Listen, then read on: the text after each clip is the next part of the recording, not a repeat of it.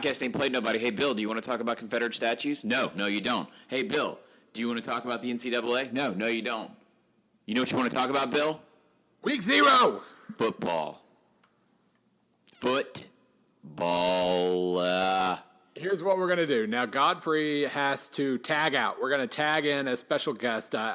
Godfrey can't stay too long, but we want to make sure you get your full helping of PAPN. So we're going to tag Godfrey out halfway through and bring in Alex Kirshner from SB Nation. We're going to talk about whatever we talk about. But in the meantime, week 0. We have 9 college football games, honest-to-God college football games on TV this weekend. We're going to talk about all 9 and why all 9, every single one of them is so important that you really need to watch. Where do you want to start in week point? Are you going to go week 0 or week point? I like 0.5. Okay, week 0.5. Let's go. I say let's go chronologically. That means the season officially kicks off. The Division I season officially kicks off with Florida A&M, Texas Southern. Here are 2 reasons why you should care about this game.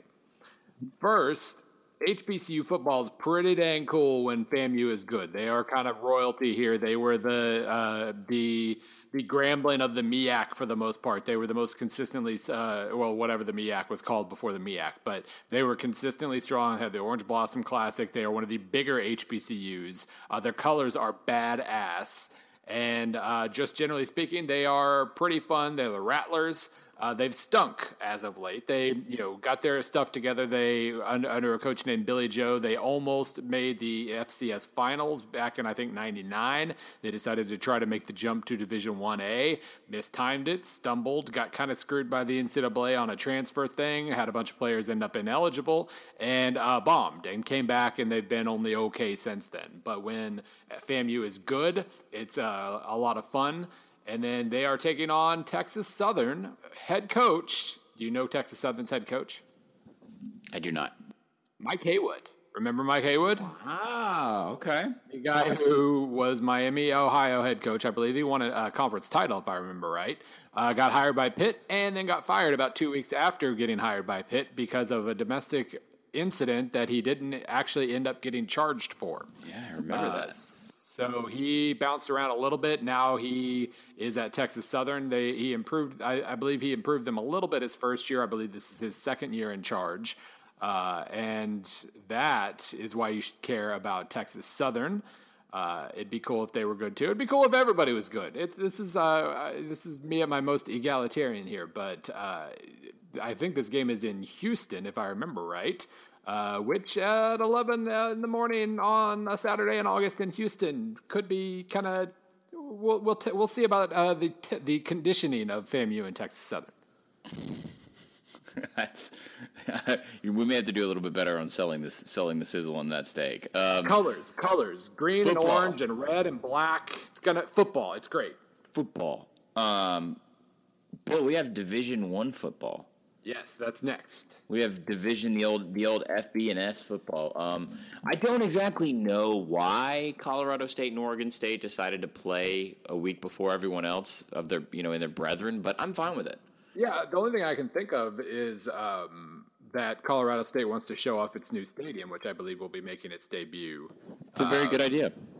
And now I was going to say it's on national television. It's sort of on national television. It's on CBS Sports, but yeah, you can check out it. It's a very pretty stadium. And quite honestly, this is probably in terms of like combined quality of the two teams, this is your marquee game.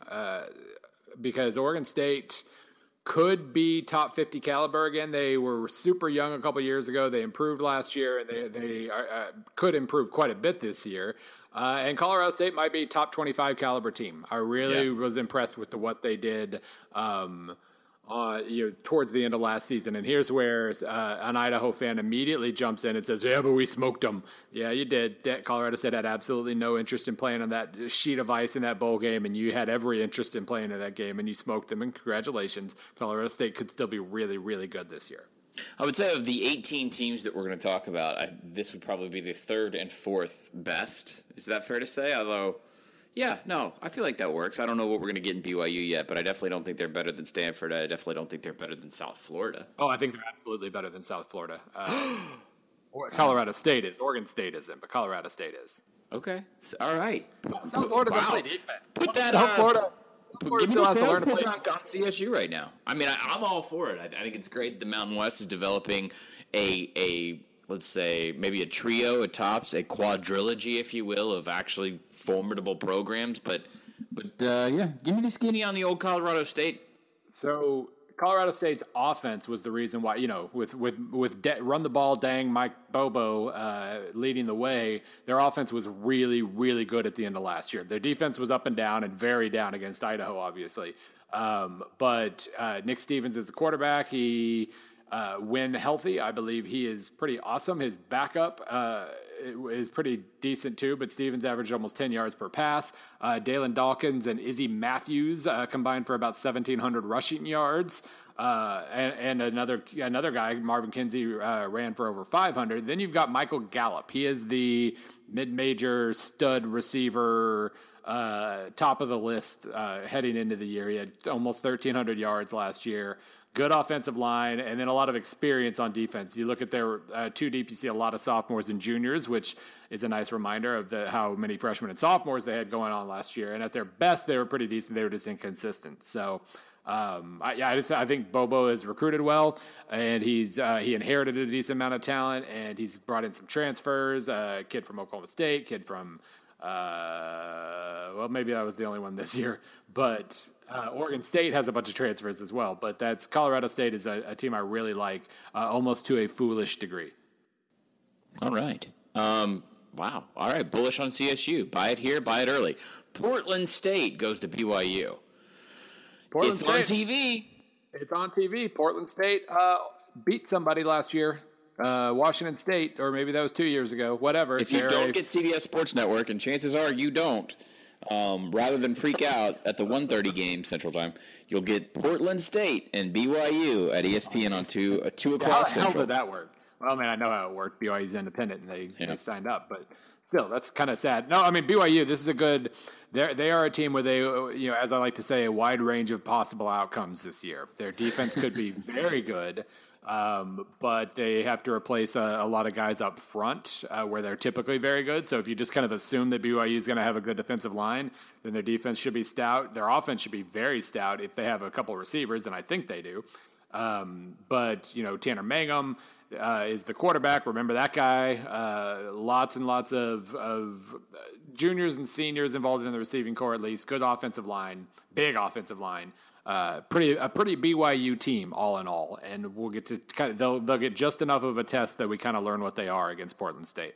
Not going to be a formidable national conversation type of year for the old Cougs. Not going to happen. However, this is the kind of game that they love to play. It's at home. They get the exposure. I mean, look, all joking aside, when we run through this list of games. Short of Rice-Stanford, which kicks off, I think, at like 10 o'clock Eastern p.m. I think that's right. Yeah. This is the game that if you're casually flipping by, I mean, Oregon State, Colorado State, and South Florida, San Jose are both on CBS. Not CBS, the CBS Sports Network. You're probably not going to see those games if you're among the majority. No, I'm just saying, like, if you're among the majority of Americans who has a basic cable package or something there, a Watch ESPN login, you're not going to see them. So this is the one game you're probably the likeliest to watch of all of them on Saturday. And that's why BYU has this specific deal with ESPN. And even though they're clawing like hell to get into a conference, this is why they work as an independent so well. I don't really think it's going to be that fun of a game to watch, but whatever. It's football. Yeah. LSU gets to scout them, right? That's right. Yeah, I mean, that's actually a decent thought. That means we probably will see as little as possible from BYU. In other words, a game of marginal interest just got worse. Yeah, let's ignore that part. It's still BYU. It's still a very pretty stadium that they're playing in. Hawaii goes to UMass, Bill, at 5 o'clock Central. On the listing I have on LSUsports.net is on Nesson. So I think actually I think more people have Nesson than they realize. So dig around and check on that one. It's a game Hawaii is already they have already left, by the way. Yeah. I saw through their game notes because I was looking at freaking Hawaii game notes for a minute yesterday. That's pretty bad. They went through they were like stopping at Ground Zero in New York on their way to Springfield, Massachusetts, where they were staying or something like that. Well, that's kind of nice. This is the draw for this game is Hawaii. UMass, I feel like they had their chance at one point to maybe have a decent season, and they didn't. But Hawaii, this was, you want to talk about degree of difficulty. Hawaii last year, Nick Rolovich takes over. They travel approximately 400,000 miles in September. They lose a bunch of guys to season-ending injuries. A couple receivers they were kind of counting on. Devin Stubblefield, Isaiah Bernard, both got hurt. A defensive back, a safety got hurt as well. And all they do is go out, and as soon as that travel period is over, they get smoking hot, and they end up winning a bowl game. Yep. Just a really, really nice year. They uncovered Drew Brown, their quarterback. Ended up, he didn't even start the whole year, still threw for 2,500. Diosemy St. Just at running back, I believe that's how you say his name. Very good running back.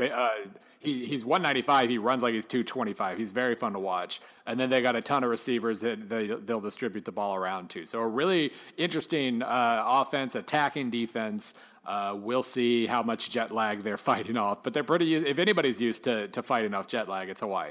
Bill, tomorrow you have to become head coach at either one of these programs. Now, before you just blurt out Hawaii, because you get to live in Hawaii. Yeah. In the next 5 years, you have to win X amount of games, or your family is murdered brutally. Okay. Wow. Think about it that way. I think I'm still choosing Hawaii. I'm still choosing Hawaii. They are still in the Mountain West. Yes. So that's a pretty a soft spot. UMass, I mean, I can't imagine how hard it is. As hard as it is to recruit to Hawaii, UMass is in this limbo period where they're an independent, they're FBS, but how long are they going to be FBS? And I think that's all pretty difficult. I think Mark Whipple's probably doing a decent job there. It's really hard right now, so give me Hawaii. If you're UMass, why not drop down? Is it just you don't? I mean, you're floating right now. You don't have any. You don't have a way to latch on to. I doubt Conference USA would take you that far north. I don't want to dwell on this too much, but why not drop down and just become a killer in the FCS? I mean, they were a very good FCS style. Yeah, it's kind of the same deal as Idaho, where they were very good at the FCS level and came up and found things that they weren't didn't have all their pieces where they needed to have them to be able to succeed, and so that was. It's a weird, maybe it's money. I don't know, but I mean, teams really don't like dropping down.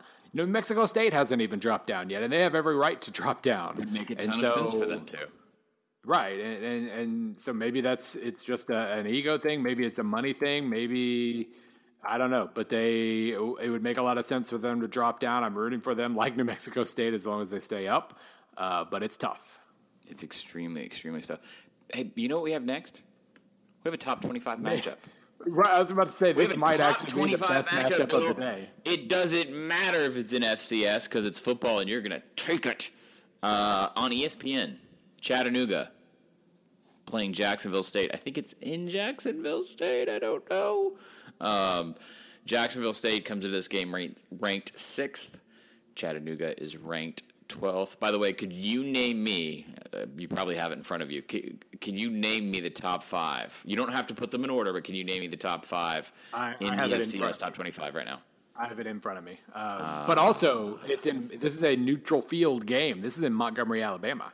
Oh, okay. It's where they play the Camellia Bowl. By the way, if you're so interested, these are the teams you should not play this year if you were an FBS team and you're scheduling an FCS opponent. I'll do 10 real fast because I think all 10 are dangerous. Number 10, Villanova. Number 9, Youngstown State. Number 8, North Dakota. Number 7, Richmond the Spiders. Number 6, Jacksonville State. Number 5, the Blood Red of Eastern Washington. Number 4, the old Jackrabbits of South Dakota State. Number 3, one of the hottest places on earth per Tulane head coach Willie Fritz, Sam Houston State. Number 2, North Dakota State, of course, and then number 1, James Madison. Well, controversy there, Bill. North Dakota not coming in on top.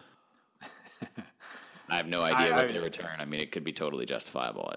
Yeah, well, I mean, James Madison kind of sort of romped to the title last year, so I think that's kind of understandable. All right, so let's say you're on the couch. You've escaped whatever family obligation. And really, I don't know how you've pulled this off because you're going to have to play this card 12, 13 more times as the actual season begins. But whatever, you did it. Good for you. You've dosed appropriately as BYU takes care of business against Portland State. You don't have the CBS Sports Network. You don't get to watch South Florida and San Jose State.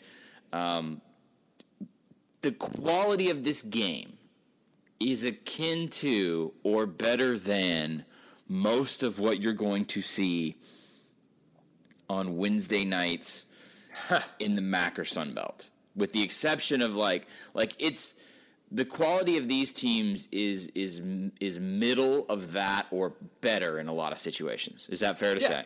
Yeah, okay, so here's the best way to frame this. So I just pulled up the Sagarin rankings from last year. I know some people have problems with Sagarin rankings, but it's the best we've got when it comes to ranking both FBS and FCS.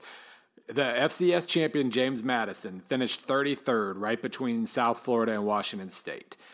North Dakota State, whom James Madison beat in the semifinals, was 44th between Temple and Nebraska. Okay. Eastern Washington was 54th. Youngstown State was 67th. Let's see. And then Jacksonville State was 91st, which was between Arizona State and SMU. So, I mean, not terrible. And then Chattanooga was 94th between Southern Miss and Northern Illinois. So basically, you're talking about an SMU versus Southern Miss caliber game. And guess what? Both SMU and Southern Miss might bowl this year. So, I mean, a solid amount of quality there. Yeah. It's very much good football, so people should not recoil in horror just because it's two FCS teams. By the way, I thought ESPN had been really, really smart about the way that they were cherry-picking these teams from FCS to showcase on this week 0. Yeah. You don't have Eastern Washington, and you don't have North Dakota State. Eastern Washington opens next week against Texas Tech in Lubbock. Look out. By the way, that's going to be a fantastic game. But I'm actually a little curious here. North Dakota State, they're home versus Mississippi Valley on September. Yeah, so next Saturday. Then they play Eastern Washington. Then it's a normal FCS schedule. They don't have a banger this year. Yeah, I'm a little shocked. They don't have like either the entirety of college football got smart finally, or they just maybe had a pothole year where they couldn't find a team to go beat up on like Iowa or Colorado. They do play a lot. They do play a lot of very, very good FCS teams, though, and I think what we're seeing is they're getting a little money for that. It really is almost like you've got an FCS Champions League kind of thing set up where most of the heavyweights will have at least a little bit of a round robin, and that's, I mean, starting with Chattanooga, Jacksonville State here. I mean, it's a good showcase because it is pretty quality football. But do we like this? Because I would much rather see North Dakota put the fear of God into somebody and or beat them. In North Dakota State's case, beat them. Long term, I think it's a good strategy because you're building more brands, so to speak. I mean, this is like, it's like basically Food Network trying to build a new competition show or just showing Chopped 4,800 times a week or Diners, Drive-Ins, and Dives. They're trying to build new brands. They're trying to build a new cooking show. I agree with you on that, but if you're going to play at Eastern Washington, and those two teams are not in the same league, so that is very much like a non-conference schedule, the same way Oklahoma and Ohio State will play. Don't put it on September 9th. No one's going to watch that. Give that action to me now. Put that this week. Oh. If North Dakota State and Eastern Washington were playing this weekend, it would be the game of the week. To hell with Stanford Rice. And I will say, I mean, that's what they did in the past. Like North Dakota State, Montana was the week before. I mean, if we turn week 0.5 into an FCS showcase, I'm for it. I would watch the hell out of that. Which is what Chattanooga, Jacksonville State is to a degree. Right. It absolutely is. But I mean, if we're talking about let's put 3 or 4 of them on, that'd be great. I don't see any problem with that whatsoever. So just to scroll through and go back, even if you were to take the final poll of the previous year, let's just so like I said, Chattanooga 12th, Jacksonville State 6th.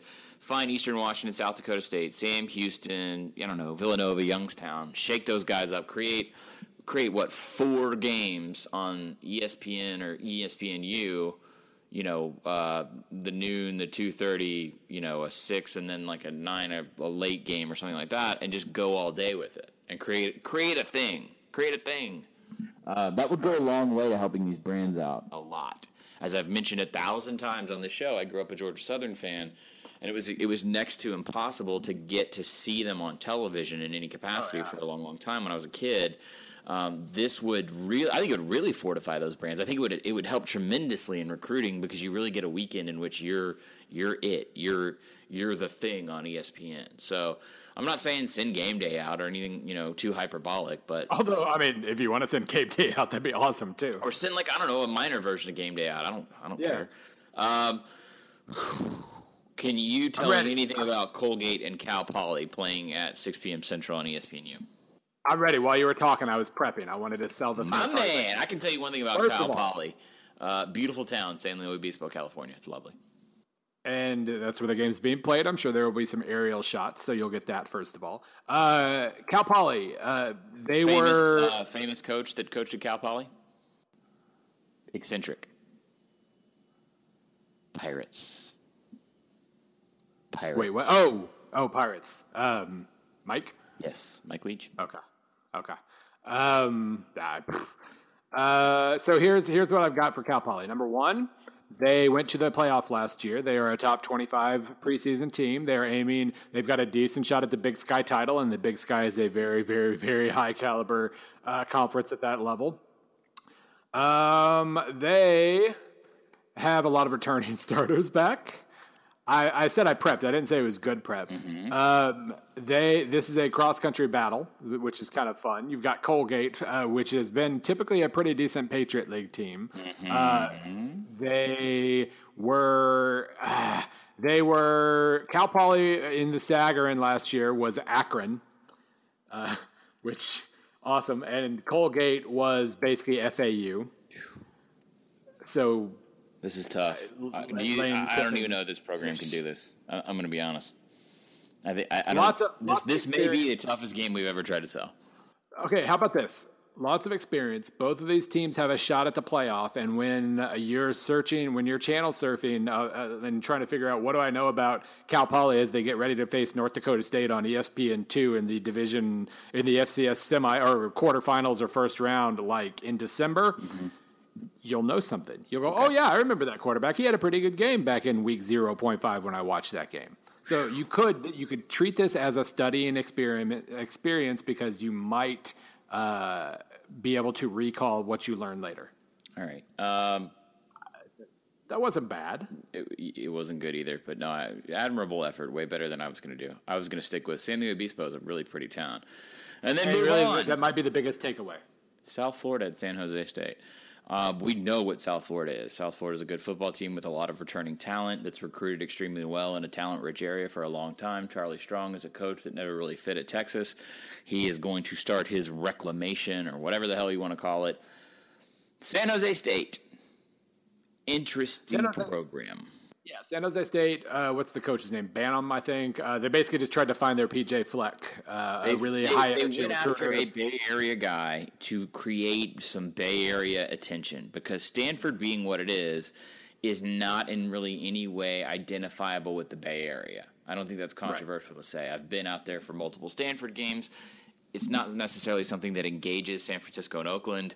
And on top of that, they don't really have a ton of players that necessarily are homegrown.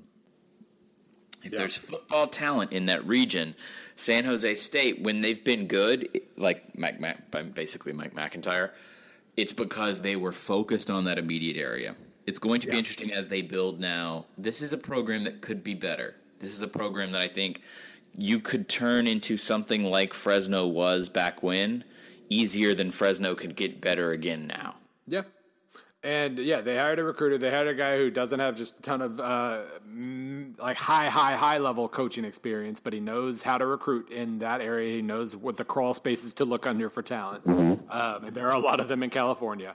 And he really, what was his name? Carragher, the last guy at SJSU, his problem wasn't recruiting. So, I mean, he walks into a situation where he's got quite a few former 3 and a couple former 4-star recruits on the roster. and we'll see what he's able to do with them. They do have a ton of returning experience on offense, and like I said before, USF's defense has a mountain to climb. And despite Charlie Strong's reputation, he's only had a couple of good defenses really at either Louisville or Texas. Took him a couple years to get things going at Louisville, and he started well at Texas and then faded on defense. But so that could be very interesting. And this is one of those telltale kind of games. Like, no, we're not going to, yes, South Florida's probably going to win. And no, we're probably not going to learn a ton. But they have to defend a pretty good run game with a very experienced offensive line that San Jose State has. And that's a box that we can either check or leave unchecked. And that'll tell us a lot about how they'll go from here on out. Beal. Yeah. Game of the day, I guess. Rice and Stanford. I guess. I mean, it's a football game. Stanford's going to probably shake. You get the shots of koalas and I mean, they're going to shake off like the weirdness of flying all the way to Australia to play a football game, and then they're going to maul Rice. I mean, that's pretty much I don't even know if that's compelling, but that's pretty much all I can give you here. Yeah, I mean, this is a little check on Stanford, so to speak. Like how good do they look? I think they could be top 10 caliber really this year. But they've got, well, I mean, obviously they've got their identity, Christian McCaffrey to replace, but they get back most of everybody else they need. You know, Christ and Bryce Love, the guy who replaced McCaffrey and looked pretty good in the bowl game. They get Trenton Irwin back. Most of their dominant, huge 4-star offensive line is back. And so if there's anything we're going to learn here, Rice is usually kind of tricky on offense. Not always good, but at least tricky. They run the ball relatively well. And so we'll get a little check on that we don't know completely about Stanford's defensive line without Solomon Thomas and I guess, well, I was going to say Jordan Watkins. He doesn't really count. He didn't play all that much. But really, Rice shouldn't score more than about 14 points. If they get into the 20s, then that might be a red flag for Stanford. We'll see. It's a weird journey. It's tough. Coaches hate it. Sonny Dykes wasn't even really private in the way that he hated it last year when Cal went down there. It's not great, but it's going to be interesting to see. I had a friend of mine in Houston tell me, like, basically on Monday, I got a text from him at 7:30 Eastern time because I've been in New York this week. And he said, Rice landed in Sydney 2 hours ago, left Houston last night at 6:30, and they're going straight to practice. That's what you do. You got to get those legs loosened up as quickly as possible. But also, like in terms of body clock and acclimation and stuff, I don't know. It's just you're down there starting on Monday. You play the game on Saturday. The game's a fait accompli anyway, but still, it's a very weird thing. I'm curious to see how much longer this is going to go. I think it will continue to go because they'll find teams that are willing to do it to take the check. If anything, if you're Rice, you're expected to lose the game. You give your players a unique experience. You try not to get banged up, and then also you try not to create any kind of weirdness that trickles into week 3. I mean, really same for Stanford too. Doesn't Stanford go straight from this to USC? Yeah, I think they get a bye, but let's see, what is their schedule? They got Rice. Yeah, then they have a bye week, then at USC, and then at San Diego State. So if you don't get your legs back, I don't think it's going to linger for Stan. I mean, Stanford's a school that gets the New York Times profile about how they're reducing concussions in college football. I think they're going to be fine, but I know from habit and rhythm and routine, which is the stuff that these coaches just like swear by, this bothers the hell out of them because it throws all of that stuff out of whack. But yes. By the way, we did screw up. This is kind of an FCS showcase. I know. I was going to jump to it. So Stanford's going to maul Rice. You'll probably watch it, have a beer, fall asleep, whatever. Yep. Sunday, you don't have to talk to loved ones. That's over. You worry about that in January. 6 p.m. ESPNU. It is sort of an FCS showcase. They did listen to us in real time. They scheduled this game as Bill and I were talking. Richmond goes to Sam Houston State. Yeah, number 3 versus number 7 in the preseason. This is what we need. They moved it. They moved it to Sunday for this exact purpose, to be a showcase game. Because we said so. Actually, that's right. I mean, people listen. It is at Sam Houston, so it'll be toasty. And, this is another. Sam Houston was 89th in Sagarin, and Richmond was 120th. They're both in the whatever that is, about the top 10 or 15 in FCS, equivalent to like Arizona State versus Illinois, which actually, let me use a better example that doesn't scare you away. Equivalent to Arizona State versus what's another team close to Richmond? Nevada. Middle Tennessee. Boom. You would watch Arizona State, Middle Tennessee. Yes, I would. So that's what we're dealing with here. But I mean, Richmond has a ring. Sam Houston, I don't think has a ring, but came really close to having a ring a couple times. They went 12-1 last year. This is another high caliber FCS game with coaches who know what they're doing and just enough talent to be really, really fun to watch. Will be pointsy. I mean, if anything, just grill out. Have a beer. Give this 65%. 6 p.m. What's that? It's 6 p.m. Central Time. It's perfect for grilling. Yeah, so give this like 65% of your attention every time you look up. You're going to see a scoring play, probably every third play, something like that. That's usually how Sam Houston games go. Yeah. Yeah, no, I think it'll be fun. So, Bill, that's everything in Week 1. We're a little critical, but also we're thankful because they gave us pretty much anything, and we took it with a smile. This is what I always say. What I always complain about with Week 1 is we make Week 1 too good because we're just drinking from the fire hose and we would watch anything. Week 0.5 is proof of that. This will be great. Some of the teams are going to be terrible. Some of them are going to be decent. Doesn't matter. It'll be fun. They got a couple conference games lined up here. You got a couple of teams to check on in like Stanford and BYU and South Florida, maybe Hawaii, teams that you kind of want to take note of for later, and that's cool. This is great. I love Week 0.5. It does offset a little bit. I still think it's a lackluster Thursday night, and we can talk. We'll talk about it. Banking on Indiana, Ohio State. Yeah. Yeah, I mean, to really hang everything on Indiana, Ohio State, I think is a mistake. But whatever. Actually, Tulsa OSU will be fun as hell. So we do have Tulsa OSU. That's what sucks. I will. I'll record Ohio State, Indiana. By God. You also have FIU at UCF. You'll have Buffalo at Minnesota. UConn hosting Holy Cross, North Dakota going to Utah. Hey, by the way, poor old FAMU. On a short week, they've got to go play the Hogs. Yeah, they're going to be 0-2 before the first Saturday. Well, no. They could be Texas Southern. They'll be either 0-2 or 1-1 before the official first Saturday of college football. Very interesting. All right, Bill. That's Week 0. We feel solid about it. We feel good. Do you want to get into some emails real fast? Well, yeah. Well, first of all, as I pull those up, our preview package went up on Monday. Hey, it did. It was pretty badass, if I must say so. This is, I don't think I'm patting myself or others on the back too much when I say that this has been our best. SB Nation has killed this offseason. Let's just put it that way. We have absolutely kicked this offseason's butt. We're ready. We had a great camp, and we're ready to go this fall. This preview package, if for some reason you listen to this program and you haven't checked it out, please go and look at it. I thought probably, I don't know if it's our best one that we've ever done or any of that kind of stuff. It's better than anybody else's stuff, and just the sheer fact that it has all of Bill's stuff that's accessible for all the team previews.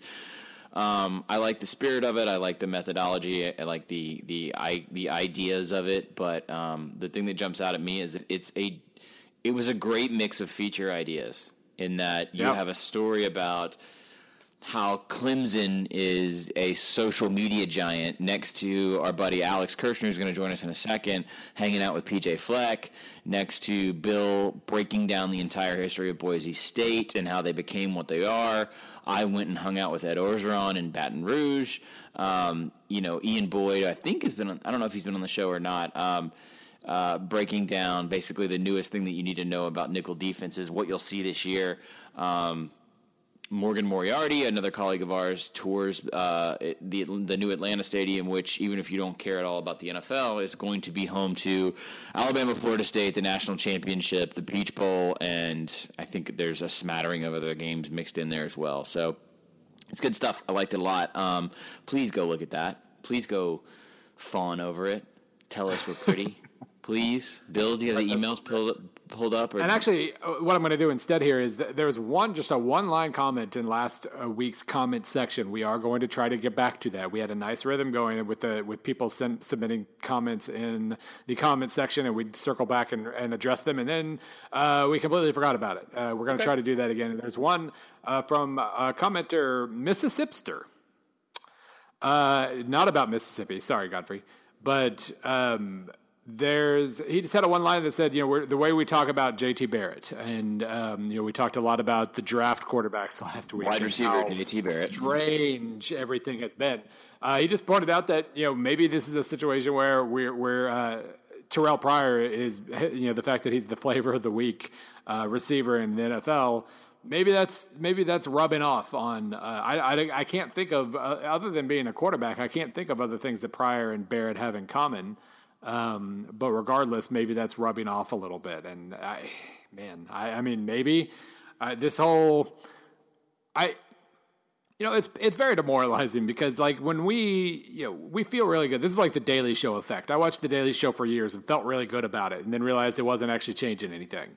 Like we hammer bad opinions. We hammer the things, the silly conventional wisdom, and we feel good about it, and then we get reinforced about it on Twitter, and then we realize our bubble is about like 30 people big, and the rest of the world doesn't actually change, and we go back to talking about black quarterbacks being mobile, and maybe potential receivers and pocket presence somehow only belonging to white quarterbacks and all this. It's a very depressing thing, and I don't know why I picked this topic.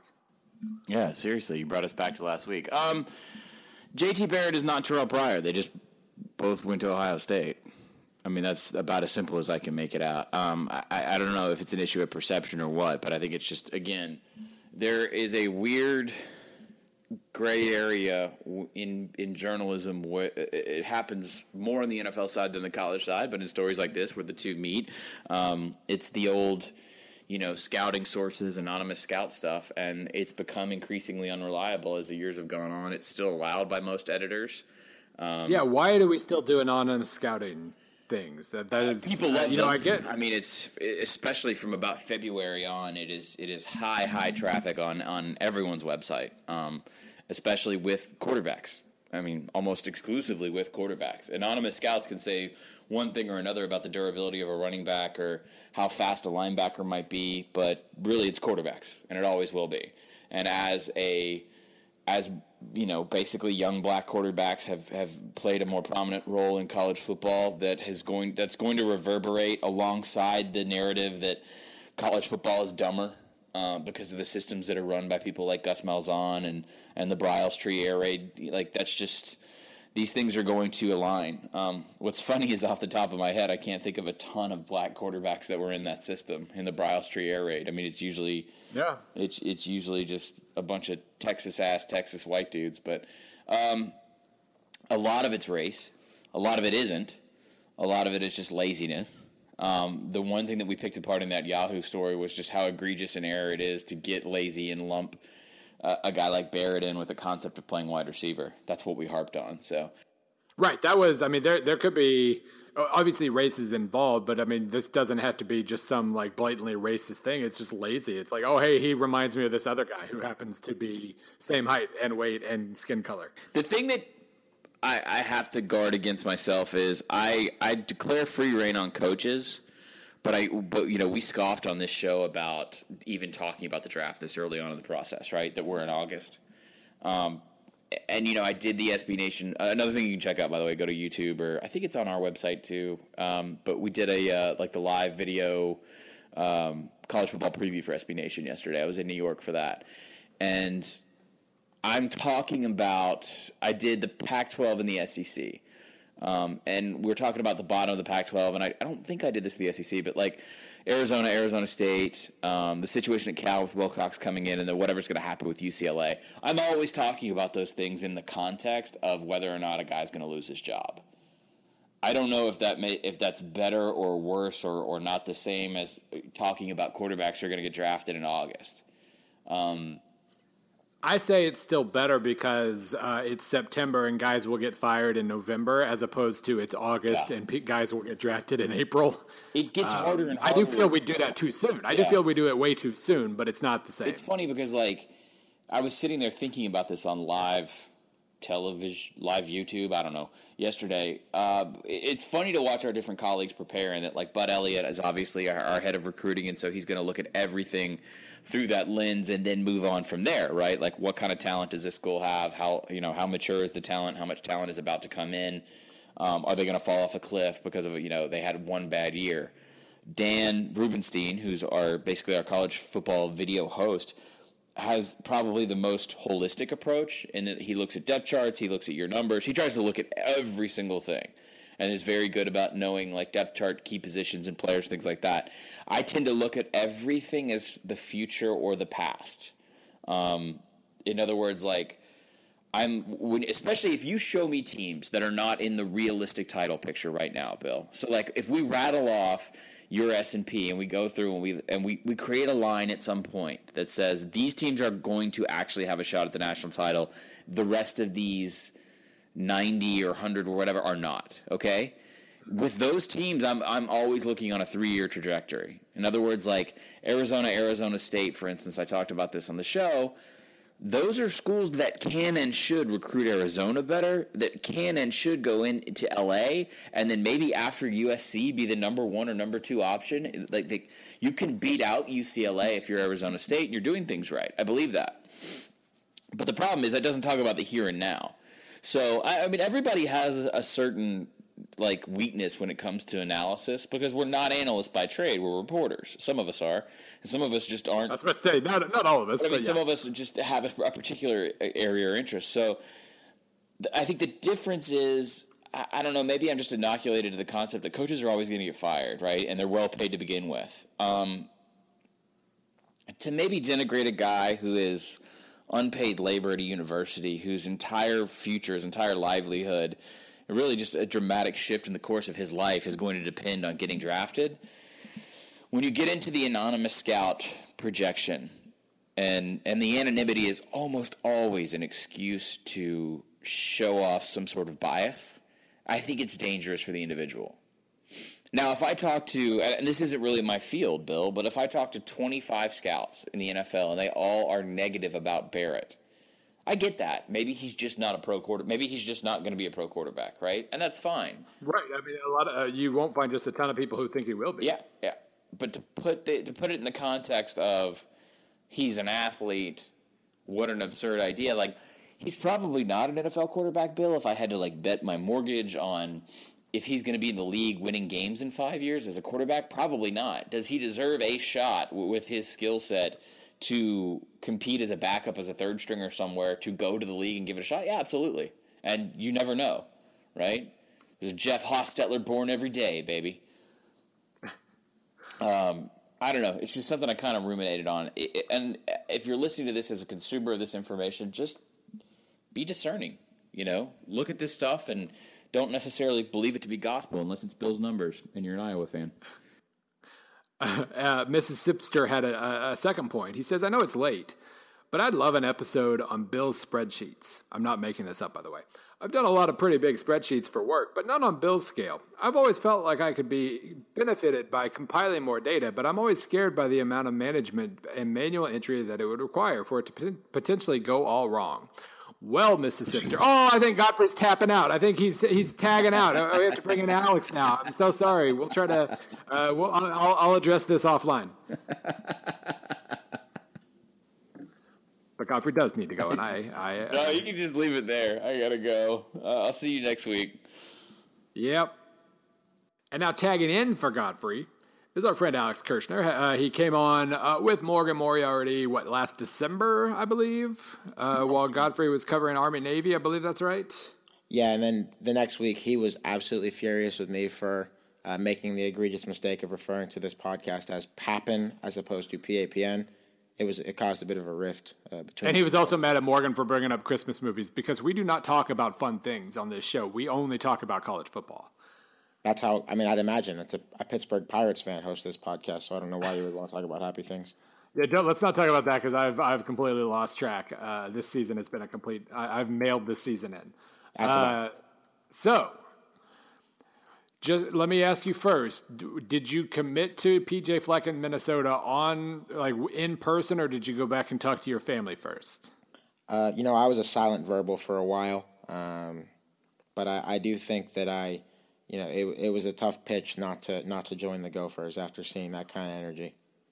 Well, other than the energy, what stood out? You got a chance to talk to him at Big 12 media, or Big 10, media days. And I think it's pretty obvious certain things that stick out with PJ Fleck. But first of all, what was the most impressive thing that you encountered? The most impressive thing is that I think he maintains that level of energy pretty much all the time. We only know so much as media members, and I really try to stay away from declaring somebody he's real or he's a fraud or something like that. We're going to see how PJ Fleck does at Minnesota, but I don't believe he comes with an off button. I think he is really incredibly boisterous at pretty much all times. There's probably some element of it where you're a college football coach and it becomes part of a shtick to be that boisterous, that excited at every moment of every day.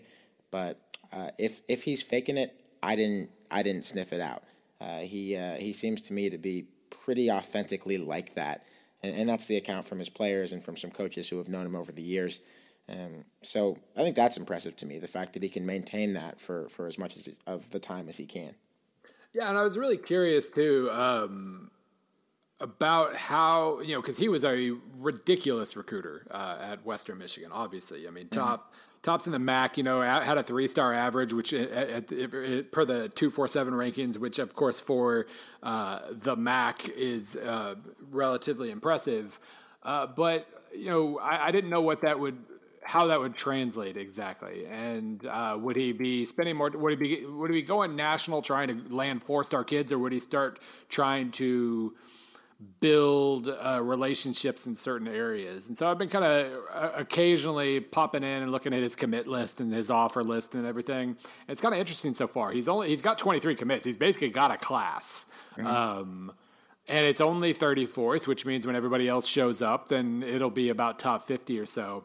But it is lots of Georgia and Florida, lots of Georgia in this class so far. A little bit of Florida, and then the smattering of Ohio, Michigan, Chicago, etc. But there are a lot of Southern recruits on this list, and really only a couple Minnesota kids, which is kind of interesting to me too.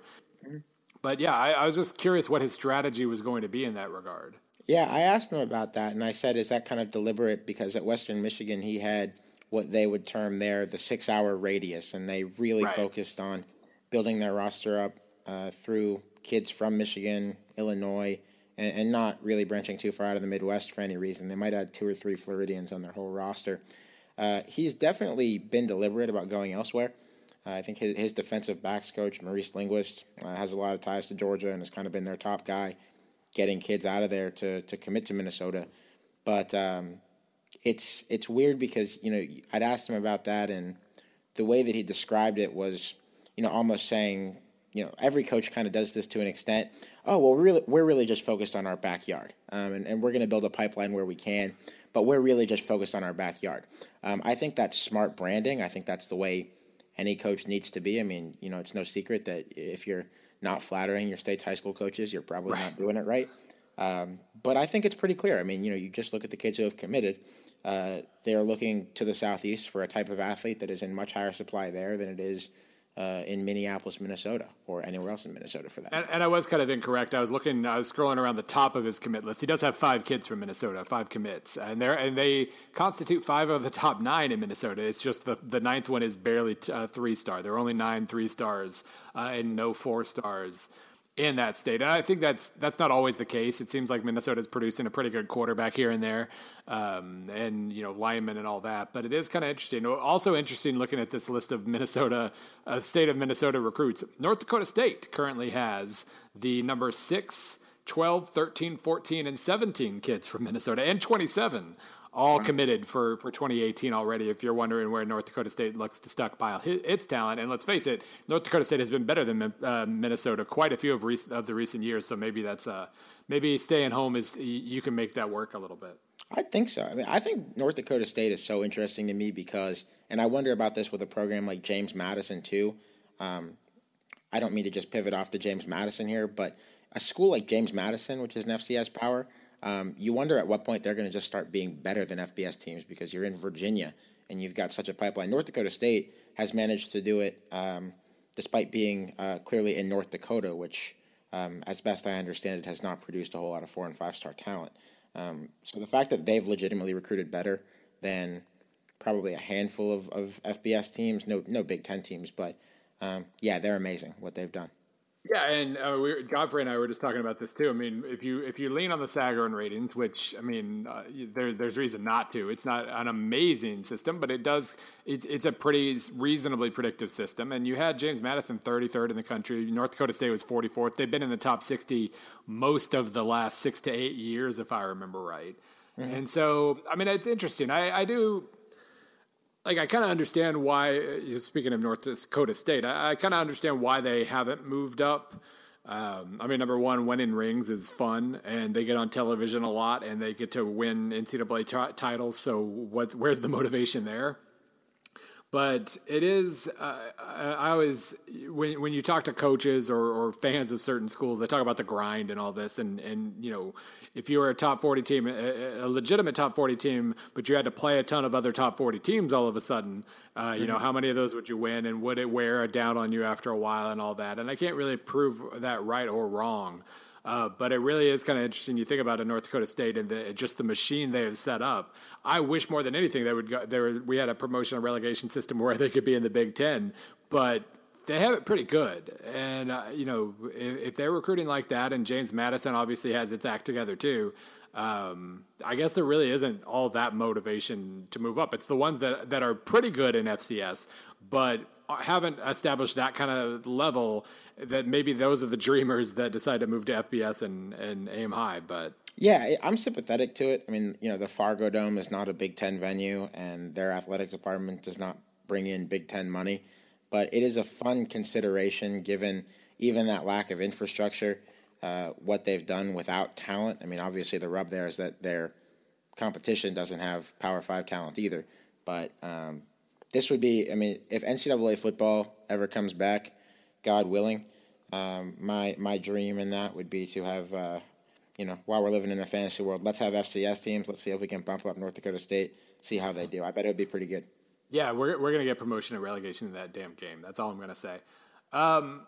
So Godfrey and I, for most of his time before he had to tag out, we talked about what he calls week 0.5. What I assume you're going to be watching a little football this weekend. What game are you either most interested in, or if it's only one, what game are you interested in?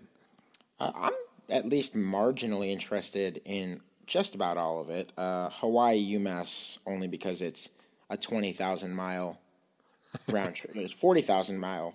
No, I bet they're whatever 10,000. I looked this up for something that'll become. It's an outrageous. It might be the longest road trip between two American teams ever in college football, which is really incredible. Yeah, you can't really unless Hawaii plays Maine. Yeah. No, and I'm not counting. Like, I know that there's an Australia game this weekend, and there's a game in Japan at one point, I believe. But yeah, Hawaii's never played Maine, so I think in terms of like two U.S. teams playing each other on U.S. soil, it's an outrageous trip.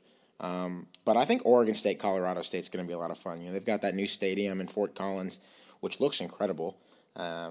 It's, you know, I think about 42,000 people. Yeah. It's got that mountainous backdrop. I'm already trying to, Godfrey, I hope Godfrey doesn't steal that trip. I don't know. Godfrey tries to steal every trip. He calls dibs on everything. I'm going to be like pushing real hard. I have a feeling that I need to be in Fort Collins for this big story that's there that I really feel like I'm the one to unearth. So, you know, Mike Bobo. Yeah, exactly. I felt so passionate about that for years. So I guess I might have to go there for journalism, you know? Yeah, I do kind of, it's bittersweet here. I mean, they basically moved their game up, I guess, in part to get a national showcase. Well, congratulations. Here's your national showcase. You're going to kick off at like noon local time on CBS Sports. Yeah, that's a shame. It's a shame. And I guess I understand that in the broader context of college football, Colorado State might not be much to a lot of folks, but I mean, you have them tops in the Mountain West in your power rankings, and I don't really disagree with it, especially given the way the schedule sets up for them. I mean, they could be a really, really good team. Yeah, I feel like I was overstepping with them a little bit, but I'm sticking to it, and I think they and Boise State will both be very, very strong teams. Everybody's paying attention to Wyoming now, but I think Colorado State, if Boise State goes a third year without winning the Mountain West Mountain, it'll be because of Colorado State, I'm pretty sure. And Oregon State, they improved and they were crazy young still, and they might be a competitive team worth watching in the competitive division of the Pac-12 as well. So I'm glad to have a kind of at least a benchmark of some sort to set for them too. Yeah, and I think Colorado State too. I know we're past this point, but if the Big 12 ever did expand, I think they could do significantly worse than Colorado State. I don't think it would ever happen, but you look at what they have there, and not only football, but they've got a great volleyball program, a couple of other pretty good Olympic sports. I am, for some reason, enamored with Colorado State and think they'd be a fun team to watch if they decide to punch up and even just schedule some more Power Fives over the next couple of years. They do a nice job. Fort Collins is a pretty town. No complaints there. All right. So overall, though, I mean, week 0.5 aside, the early part of the schedule is a chance. We of course make everything a referendum on everything, but that's crazy and kind of dumb and a waste of time. But we can still answer questions, or we can still get hints at answers. And so, if not this weekend, then the actual week 1 next weekend, I should say. What questions are we going to get answered? Like, what are the things you're kind of looking forward to most as we drink from the fire hose that is just marquee game after marquee game in week 1? Pretty interested to see if LSU's passing game has developed.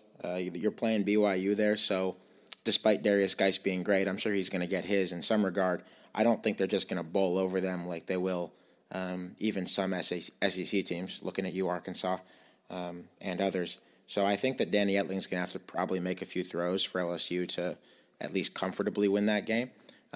Is he making them? They've got a couple of blue-chip freshmen coming in at various skill positions, and he's got a lot of weapons, not only in the backfield but also in the receiving game. So, I don't think BYU's defense is going to be able to completely load the box. Can he hurt him? And if he hurts him, then I think that'll be a pretty good sign for LSU to maybe, just maybe be able to punish, I don't know, a team like Alabama later in the season if it comes down to it. Yeah, and I think we're going to get a similar answer actually with Ohio State, Indiana on Thursday. Indiana. I mean, Tom Allen, I'm a little worried about the hire, mostly because of who he hired as offensive coordinator and what his intentions are on that side of the ball. Right, the board, right? Yeah. Yeah. Who, in fairness, was at the helm of the best offense in the country last November, but it was before then where there were a lot of problems. But regardless, I mean, Indiana out of nowhere kind of surged to almost top 30 in terms of defensive S&P plus, and they lost like 3 guys they were kind of counting on. And they still finished at that level. They returned almost everybody on the defensive side of the ball. Yep. And so, and they know Kevin Wilson. Kevin Wilson knows them, but it's still going to be an interesting test because, I mean, I think that's one of the questions we're going to get answered really early is what is JT Barrett's actual ceiling? Like, we know he can be at the helm of, like, the most efficient run game in the country, but we also know that 2 or 3 times a year – somebody's going to slow that run game down. One of them is going to be Michigan State, just because it always is. But Michigan and maybe Oklahoma, probably not, but maybe Oklahoma. But a couple teams along the way are going to slow down the run. And in the last couple of years, there was no plan B. They just kept eliminating plays from the playbook until they had 2 to run from, and nothing happened whatsoever. And so Wilson's challenge is going to be when plan A doesn't work. Yeah. What does plan B look like, and can they execute it and everything else? And they might have to go to plan B at least for a little while against Indiana. It's possible. And that defense, you've written about this at length, but the point that they're not, I mean, not only is it a solid defense, it's a defense with superstar players. Tigray Scales you could make a very strong case, and I think you did, that he's the best defensive player in the whole conference.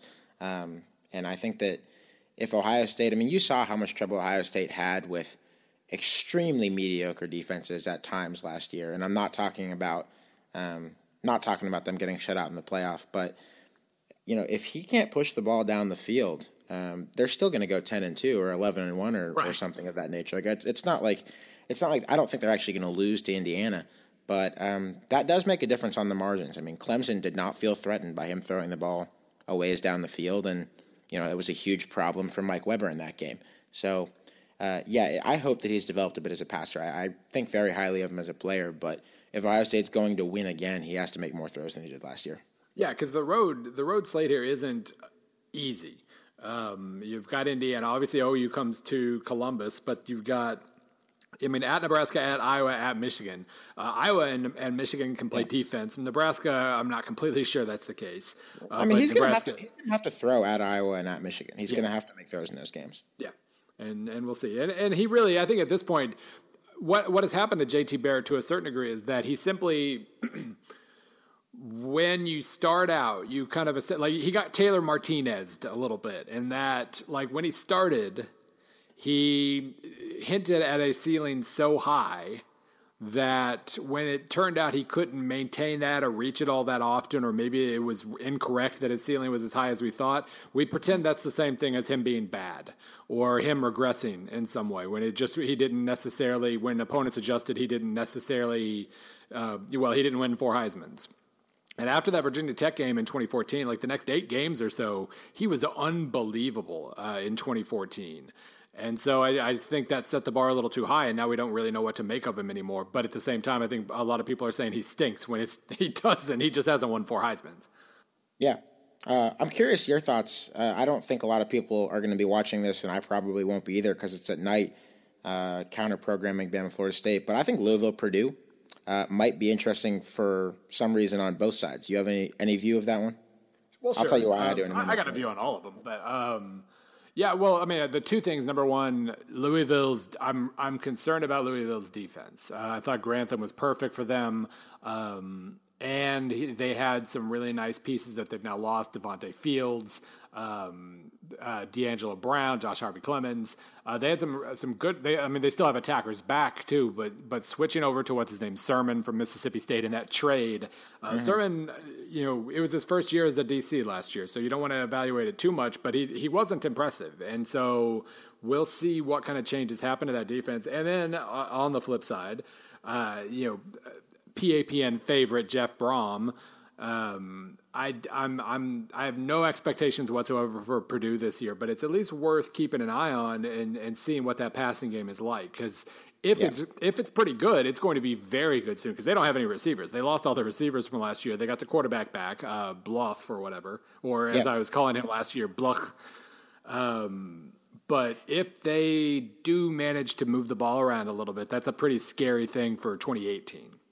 Yeah, and I mean that quarterback, whose name I'm sure I'll mispronounce too, but he, it's Blau, isn't it? It's Blau. I think it's Blau, like Blau or Blow. Yeah, he throws a lot of picks, but now Jeff Brom's his coach, and even before Jeff Brom was his coach, he was actually somewhat prolific in terms of yardage and touchdowns sometimes. So it wouldn't shock me, despite the fact that Purdue has no skill position weapons to speak of, if Purdue did some damage to a Josh Harvey Clemens list and all those other guys gone Louisville. Might just be kind of fun. Obviously, Purdue is not going to win the game. I'm not trying to hype up anything too wild there, but I'm kind of in on Jeff Brom. I talked to him at the Big Ten too. Thought he was pretty cool, informative guy. Comes across really smart. So who knows? They might be my adopted team this year in the Big Ten. I haven't decided yet. Yeah, Western Kentucky was very, very good the last 2 years. He took what Petrino was doing and improved on it pretty dramatically. So I have the bar pretty high for him. I just, before I get too high on him, I look at Purdue's depth chart and I go, okay, well, let's give him 2017. And that's good because Missouri plays freaking Purdue this year. And the return trip to West Lafayette in a couple of years, whenever that is, might be a little dicey. And I don't like that at all. No, and you have to go to West Lafayette as well. Well, I don't. I'm not sure I will. Missouri does. But, Missouri does. Some other games from that first weekend that it's really easy to sit here and talk about Alabama, Florida State, Florida, Michigan, and all that, but that's not any fun. What are some other games that I'll give an example, and you can look at the schedule since I just threw that question on you. One of the Week 1 games that might get overlooked as well that could be very informative, Appalachian State, Georgia. Oh, yeah, no doubt. Appalachian State, kind of in the same realm as Arkansas State last year. You think, we talk about these teams as like plucky Sun Belt teams that could be dangerous.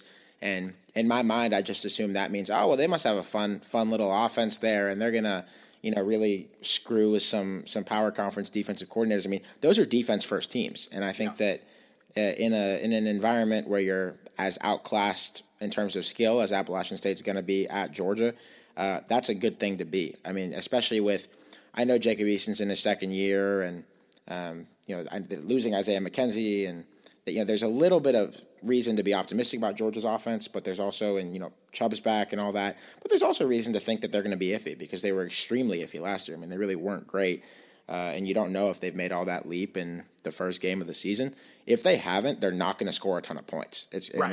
And if it's a low-scoring game, then Appalachian State could win. I think Georgia should be on marginal upset alert there. Yeah, I'll be floored if Appalachian State actually moves the ball very much because Georgia should have a very, very good run defense. I agree, and I don't think Appalachian State's going to be able to score. But if Georgia's at 21 or 24 or something like that, then it doesn't take a whole lot from there for something wild to happen. Yeah, I really liked Appalachian State's secondary last year, especially. So this will be a very telling thing about the Georgia passing game, because you're right. McKenzie and Godwin were the go-tos, but Godwin was basically just an extension of the run game kind of guy. He barely 10 yards per catch. Really, his success rate was very poor. He was just basically a catch 4 yards kind of catch a ball for 4 yards kind of guy half the time. Sure. But Nada, the tight end, the sophomore tight end, could be really, really he was good. What, 4 or 5 star guy. Yeah, he was one of the top 3 or 4 tight ends in the country when he came out. Right, Riley Ridley. They've got talent. They just haven't had a chance to show it. And of course, I mean, this is all assuming that Nick Chubb that the offensive line hasn't gelled to the point where Nick Chubb can just run for 200 yards every game. If that's the case, nothing else really matters, I guess. But yeah, this is a very I like the word informative. That will be a very informative game about both teams, really, but especially Georgia. And I wonder what I love Georgia's class, as does everybody that's coming in right now, the class of 2017. I wonder how many of those guys are going to contribute right away. I know Richard LeCount, who I think was the best safety in the country last year. I think he came in number 2, but he's going to play. So we'll see. I think on defense, they're going to be set probably on the back end as well as the front. But in terms of those offensive guys they had a couple of elite tackles. They added a 5-star running back in DeAndre Swift. Are those guys going to kind of push them over the line offensively? I don't know if we're going to learn that in the first week. We probably won't. It's a lot to ask, but there's a lot of hope there, I think, in those kids who haven't played it down for them yet, that maybe they'll make that offense less cringeworthy than it was last year. Right. Yeah, that's the funny thing about recruiting rankings in football. Wow, they signed a really good class. Well, we'll see what that means in 2 years. And then we go back to however they were. But you're right. I mean, while some of the bigger stars in the class were, they didn't need a 5-star running back this year. They've got 5-star running backs. And Fromm, the really good freshman quarterback, probably isn't going to play over Eason unless Eason gets hurt. But there are a couple of receivers in the class that I'm curious about. And honestly, you never want to count on freshman offensive linemen, but that's an area where they could absolutely improve and absolutely need to improve. So if one of like Wilson or Thomas, one of those 4-star freshmen, could kind of click a little bit, that might help them a lot. It would, yeah. No, they'll be interesting, and we'll learn a little bit, but I wonder how much we're going to have to wait to learn about those kids. And you're obviously punting on the real game you want to talk about, Maryland, Texas. Of course. Well, that's going to be kind of intriguing to me. I actually, I am a real pessimist about my own school. Always have been. Probably comes from the Pirates thing. But I think Maryland this year, record won't be great, but they're going to have a few players who legitimately are. Specifically, Ty Johnson, the running back. Really should look him up if you don't know him. Listeners of your show probably are pretty familiar with him because he's a 9-yard-a-carry running back. He's great. He's as explosive, as purely fun as it gets. Good kid, too. Like him a lot. Texas, I love what Tom Herman's doing there, and he's recruiting so well, but this is almost the exact same roster, plus a not great 2017 recruiting class that just lost to Kansas like months ago. I don't think Maryland wins the game. It would be pretty surprising to me, but it's not impossible. Maybe. I don't know. That was reasonably optimistic. I appreciate it. Might be. I don't know. We'll see how it goes. It's conceivable. I mean, the thing about Texas that I guess I wrote about. It's been a while since I wrote about them because the Big 12 was bad last year, and so it's been like 3 months since I wrote about the Big 12. But the thing about Texas was they were so amazingly sophomore heavy last year. on defense especially. Freshmen and sophomores a lot on offense as well, to the point where if Strong had stayed, and Lord knows he didn't deserve to, you lose to Kansas, you're done. That's fine. The annoying part was that they didn't use that excuse to go ahead and fire him. They let him think he might still be able to keep his job for another week, which was just mean. But they were so amazingly young last year that they were all but, I mean, from a stat standpoint, guaranteed to improve this year. Well, I mean, let's put it this way. Even with that class, even with the underwhelming performances recently, Texas is still, without any sort of coaching change built into the formula, Texas is projected 16th this year. In S&P, I should say, which, might or might not be worth anything. But they return almost their entire defense. And then, getting Buechele back, getting the top three receivers back, most of the offensive line. I mean, I like it. I think they're a team that will absolutely improve. And if Herman is able to have the same kind of first-year effect that he had in Houston, which is a lot to ask, then they could be really good soon. It's just, then you realize you're saying that about Texas, and you said that about Texas before, and so you just instinctively start to tap the brakes a little bit. In terms of informative or in terms of information that we're going to get from here, Maryland's going to be able to run the damn ball. There's no question about that, and we'll learn really quickly whether Texas can actually stop a team from running the ball. And Texas, for its part, I mean, speaking of running games, I don't think they have a whole lot to worry about. I think that the biggest name that's gone from that team, obviously, is D'Onta Foreman. Maryland's running defense is best described as wet toilet paper. There will be huge numbers put up by Chris Warren or Kyle Porter or whoever has the ball for Texas in that game. What's going to be curious to me is Shane Buechele taking steps forward against what's actually a so-so secondary? I mean, Maryland's run defense is terrible, but does Sam Ehlinger, the 4-star freshman that they have, does he get in the game at all? In terms of immediate steps that offense could take, it's going to, I think, depend. And you mentioned those receivers back. Is the vertical passing game there? And it might be. And if it's not, it sure as hell will be by 2018 when they have a whole spade of 4- and 5-star receivers coming in. Yeah. But yeah, I mean, that's another game that we'll kind of forget about, or at least non-Maryland and Texas fans won't pay that much attention to. I'll be at the barn burner of a Missouri State-Missouri game while that's going on. Well, that'll be fun. I mean, I'm really happy, by the way, that Missouri State, Missouri is at 11 a.m. Local time. Just knock it out. Just get it out of the way, and then I can be home. Like the early slate that week, you've got. Well, nothing. Yeah, actually, you've got nothing. You've got Wyoming, Iowa, and Maryland, Texas, and that's about it. And then I can be home for at least the second half of the 2:30 game. So I'm pretty pleased with the scheduling here as a whole. But you consider going out to see? You mentioned Missouri State. You ever go out to see Northwest Missouri State? I have not gone out to. No, I watch them on TV when they're in the Division II finals every year, but that's about it. I think 30 wins in a row for that team. I like them. I think they just lost their head coach to an FCS job, but they seem go Bearcats. Keep an eye on the Northwest Missouri State Bearcats this year if you get a chance. Yeah, if I remember right, when I did that big promotion and relegation simulation a while back, they jumped up to the MAC real quick and stayed there. So yeah, good for them. Love it. So one of the other things we mentioned that I'll let you ruminate on as well. SB Nation kicked the hell out of the off season this year. What was your favorite thing that you wrote this off season for SB Nation, the site that both of us work for and are very happy to work for at the moment, the site that killed the off season? My favorite thing that I got to do was for our 2007 off-season package. I wrote about Pitt, West Virginia in 2007. I was hoping you would say that. Yeah, it was the game that Pitt won 13-9 against then number 2 West Virginia, last game of the regular season. And probably holds the mantle of most shocking rivalry upset. Certainly highest stakes rivalry upset ever. Talked to a few pretty interesting, fun people for that story. So I had a blast doing it. It was really cool that I got the chance to write it. And how many curse words did you edit out of the piece versus the number of ones that you kept in? Well, I didn't edit anything out, I swear. The best interview that I did for that, and one of the more enjoyable interviews that I've gotten to do in my time doing this was with Owen Schmidt, who was the fullback on that team for West Virginia.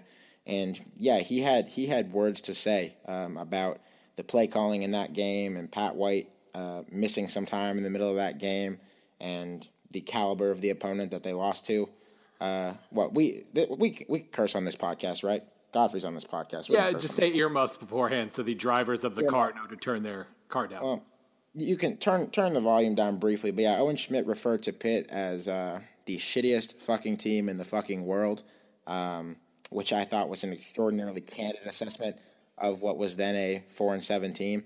I think you get players like a decade or so after they play a game, or you get coaches like years later, and they're always, I think, pretty interested in going back over some of the big moments from their careers. And I appreciated Owen being so willing to dredge up what I think is a pretty painful memory for like an entire state. So points for honesty, really. I mean, I think it's nice when people are willing to go into that kind of depth. Yeah, a Control. What was your favorite F thing that you did this offseason, Bill? Well, I was going to say, first of all, a quick Control F search discovered that there were 7 F-bombs and 3 S-bombs in the Owen Schmidt interview. And it just kind of felt like there was some lingering right outside that didn't quite make it in, but could have pretty easily. It was definitely not the cleanest linguistic story that I've ever written, but that's okay sometimes. Yes. And I mean, honestly, like he basically went out of his way to say how much he loves Rich Rodriguez before he then also said that the play calling was terrible in that game. And he doesn't not have a point.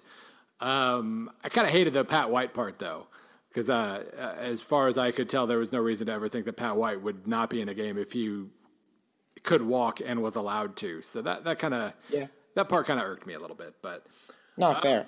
I don't think we'll never know who's right, but I think it's important to note that even when Pat White was in the game, they did nothing. They didn't do much. Yeah, so it was hard for them that night. But I mean, this offseason, the weirdest project that I personally took part in was the one that required a photo shoot when we were all in New York for those meetings back in whatever that was, March or so. The commish piece that went up in May, I was really happy with it, and I was really happy that it made me very uncomfortable how much my face was around it, but it ended up being, I felt, in talking to everybody else along the way, like I felt like it was kind of an SB Nation mission statement of sorts when it came to what's important about college football and what should be important and who's important and what could be done and all that. So I was really happy with the way that came together. Definitely. Even though there are some political anchors out there, so to speak, with the promotion and relegation and all that. But I was really happy that it felt like a very on-brand thing. And then we did the most on-brand thing possible, writing 50-something stories about 2007. I've then piled on top of that by doing some for Rock M2, walking through that season as well, because I will relive 2007 as many times as I'm allowed to. That was an amazing year as a Missouri fan and a college football fan. But no, I loved. Obviously, the commish project was very cool. I will say I loved the Boise State oral history. I'm imagining that most of the people who are listening to this have also read that by now. But if you have not, you should read Bill on Boise State. How Boise State started Boise Stating. Yeah, I was really. I mentioned that at the beginning of the piece, but I realized as I was getting ready to leave Boise, like Brian Harsin was about my last interview when I was there. I was there for 2 days, talked to freaking everybody. The SID there is lovely. But I realized like I went there hoping to get some tactics, some sort of like almost chalkboard kind of thing that I could add to the mix. But other than just talking about how, we used motion a lot, the answer I got repeatedly was that I don't think that was it. And to the point where I was convinced that, okay, maybe it wasn't. But, yeah, it was interesting. I mean, I think there aren't just a ton of secrets here. I mean, finding lanky linemen isn't – like others know that. Wisconsin has been doing plenty of that over the years. And find the 240 to 260-pounder, slap some weight on him, and suddenly you've got a 6'8", 310-pound right tackle who's actually athletic and probably played basketball in high school. So that wasn't really a secret. Finding coaches' sons wasn't even all that much of a secret, but their ability to so consistently do it and make good hires and then reinforce the culture. Because I like the quote, one of my favorite quotes in there was Andy Avalos, the defensive coordinator, just pointed out that a lot of this is like parent versus kid, like in one ear, out the other. It's the other players who have to actually reinforce the lessons, and for them to reinforce them, they have to believe them. and them talking about like running practices on their own and getting in guys' face and basically doing all the coaches' work for them almost was kind of interesting, because then you add on top of that really good coaches. Kind of seems like that might be the secret right there. Yeah, and the thing I thought, one thing that was incredibly interesting in that, and it made me think of how we do our jobs as media members sometimes. Harsin had told you that once upon a time he brought in a play for Chris Peterson that he thought would work, and Peterson just kind of dressed him down like, so, okay, I see this on the chalkboard, but how am I going to teach it? Like, how are we actually going to do it? And so for myself, who is a relative novice with X's and O's, and I was never a player or a coach, anytime that I draw something up in my mind where it says, oh, why aren't they just running this misdirection, this option, they have this read numbers here, it's going to work perfectly. It's kind of another layer of coaching that I think as a media member and certainly as a fan, I found is easy to get lost. You don't think about how hard it is to actually drill these concepts into 18 to 22-year-old men and then make them work. Like, I don't know, like a Statue of Liberty play in the Fiesta Bowl. I mean, it's really hard and something that I don't think about enough, I think. Yeah, that's NCAA and Madden, too, to a certain degree, has been kind of the best and worst things for fandom. It's the best in that, like, I think we all know more plays and more route trees and or combinations and all these things that go into both play calling and then, the way they go about recruiting. It just gets you in the right mind frame for what the responsibilities are for college football, especially. And it's great in that regard. But it also leads us all to believe that, well, they should just add this play, or why don't they try this formation, or why don't they just try, like, why don't I just, if I press the back button twice, I'll just move over and I'll start running I formation. That'll work because I have a 260-pound guy who can be a fullback. And actually coaching and actually building a game plan, and you have to teach everything that you build, and you only get 20 hours a week ish, approximately, so to speak. But yeah, that is something that gets reinforced the more I've been trying to talk to more and more coaches just about kind of coaching.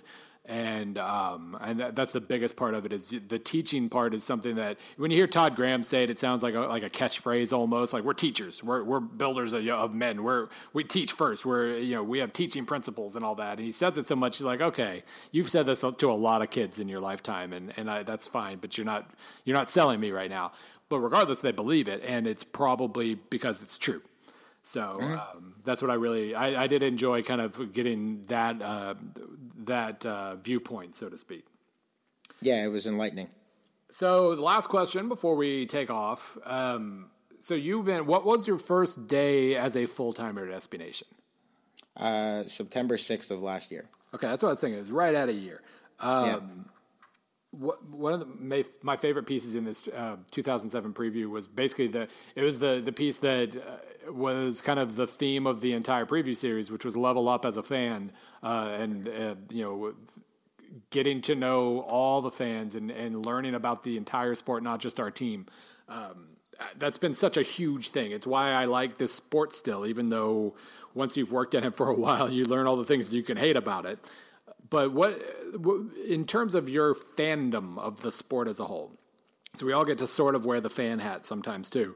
What has changed the most over the last year? What change has surprised you the most about how you look at the game over the last year? I think I'm a way bigger fan of the sport, but care way less about any individual team. And I think that it can be different strokes for different folks. Like, some people, they adopt specific teams, and I mentioned, who knows, maybe Purdue will be that team for me. I don't get too down about it if a given team doesn't win. It's, sometimes you root for stories. Sometimes, actually all the time, you root for traffic. I want the wildest things to happen. I absolutely want there to be 6 different illegal motion calls on the last drive that needs to be dissected. I'm all about chaos. That's one of the things that makes college football great, and it's good for us. But I love the sport much more than I ever did before I started writing about it, and not being so tied to one team's one-loss record, it makes it even more fun for me. Yeah, I feel like I've found a balance. Like, I still pay attention to Missouri. I still know the depth chart. I could quote it to you. I still, I still feel feelings during wins and losses and whatnot. But I move on really quickly. And it's kind of, because this is the hat I wear most of the time is the national hat, the SB Nation hat. And it's funny, then when I'll jump back, I'll like check the Missouri Rivals board for information about a recruit or something, and I'll dive back into that world where they're arguing the same arguments that they have been for the last 15 years and fighting the same fights about silliness and this one play call or this one game or this recruit that our rival cheated to get in and all these things. And it makes me tired in like 8 seconds. I feel like my energy level is good for fandom. And I do think that Jason is on the exact right path with that. Like, just the more you learn about the sport, the more you enjoy the sport as a whole, not just living and dying based on whether your team played well for 60 minutes last week or not.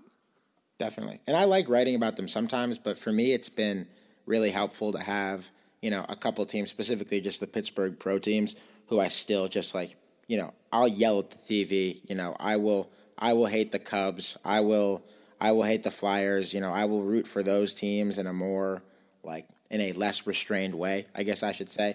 And it's cool to have that escape. And we've got people on our staff who, they root for Tottenham and the Falcons and all kinds of different teams, and that's kind of like a release for them. I think that's been an important thing for me, so that I make sure that sports don't completely become work. I mean, they are, but so that you can kind of have a little oasis of just not having to work and just like being super into how a team does. I think that's fun too. Yeah, I've been really enjoying getting to know soccer a lot more. Like every year I add a new league to my viewing docket, depending on what's available, I guess. But like trying to just that's my little avenue for nerding out a little bit is going down that road. But then understanding the terrain of football and jumping back into it and everything. But no, I mean, I think the off season that we had, like last year, there was the Baylor stuff. It was a very dire off season. It wasn't very much fun, both within the company and just within college football as a whole. But this is I'm ready. This has been an awesome off season for us, as just in terms of the content we produced and just the content I've gotten to read because we produced it. Like that, I dove into 2007 for like 2 straight days. It was so cool to be a part of that. And you guys, you and Richard and Morgan were. I don't know why I'm telling this in public like it's worth more or something, but you guys were very good additions. I think our team is better than it's ever been. So. Thanks. I feel a lot of pride being part of our team. I think there's certainly no place I would rather do this than right here. So it's cool to be involved with all these people. Boom. Also, shout out all the things that we mentioned. Our development team, who makes these things look good. Graham Mackery and Tyson Wedding and Frank By, they do incredible work. So shout out to them too. Yeah, we've gotten more resources to play with this year, and I think we've used them very wisely. So hopefully that continues moving forward. Anyway, all right. Well, for Godfrey and Alex and everything else, season's going. We have real football to react to as of Sunday, and looking forward to it more than I've looked forward to a season in a while, and not because of any expectation, but just because, like I was saying, I'm ready. The energy's good. Let's do this. So I appreciate Alex coming on and tagging in for Godfrey so that you guys got a full-length PAPN at this important point in the season. And we'll talk to you guys next week.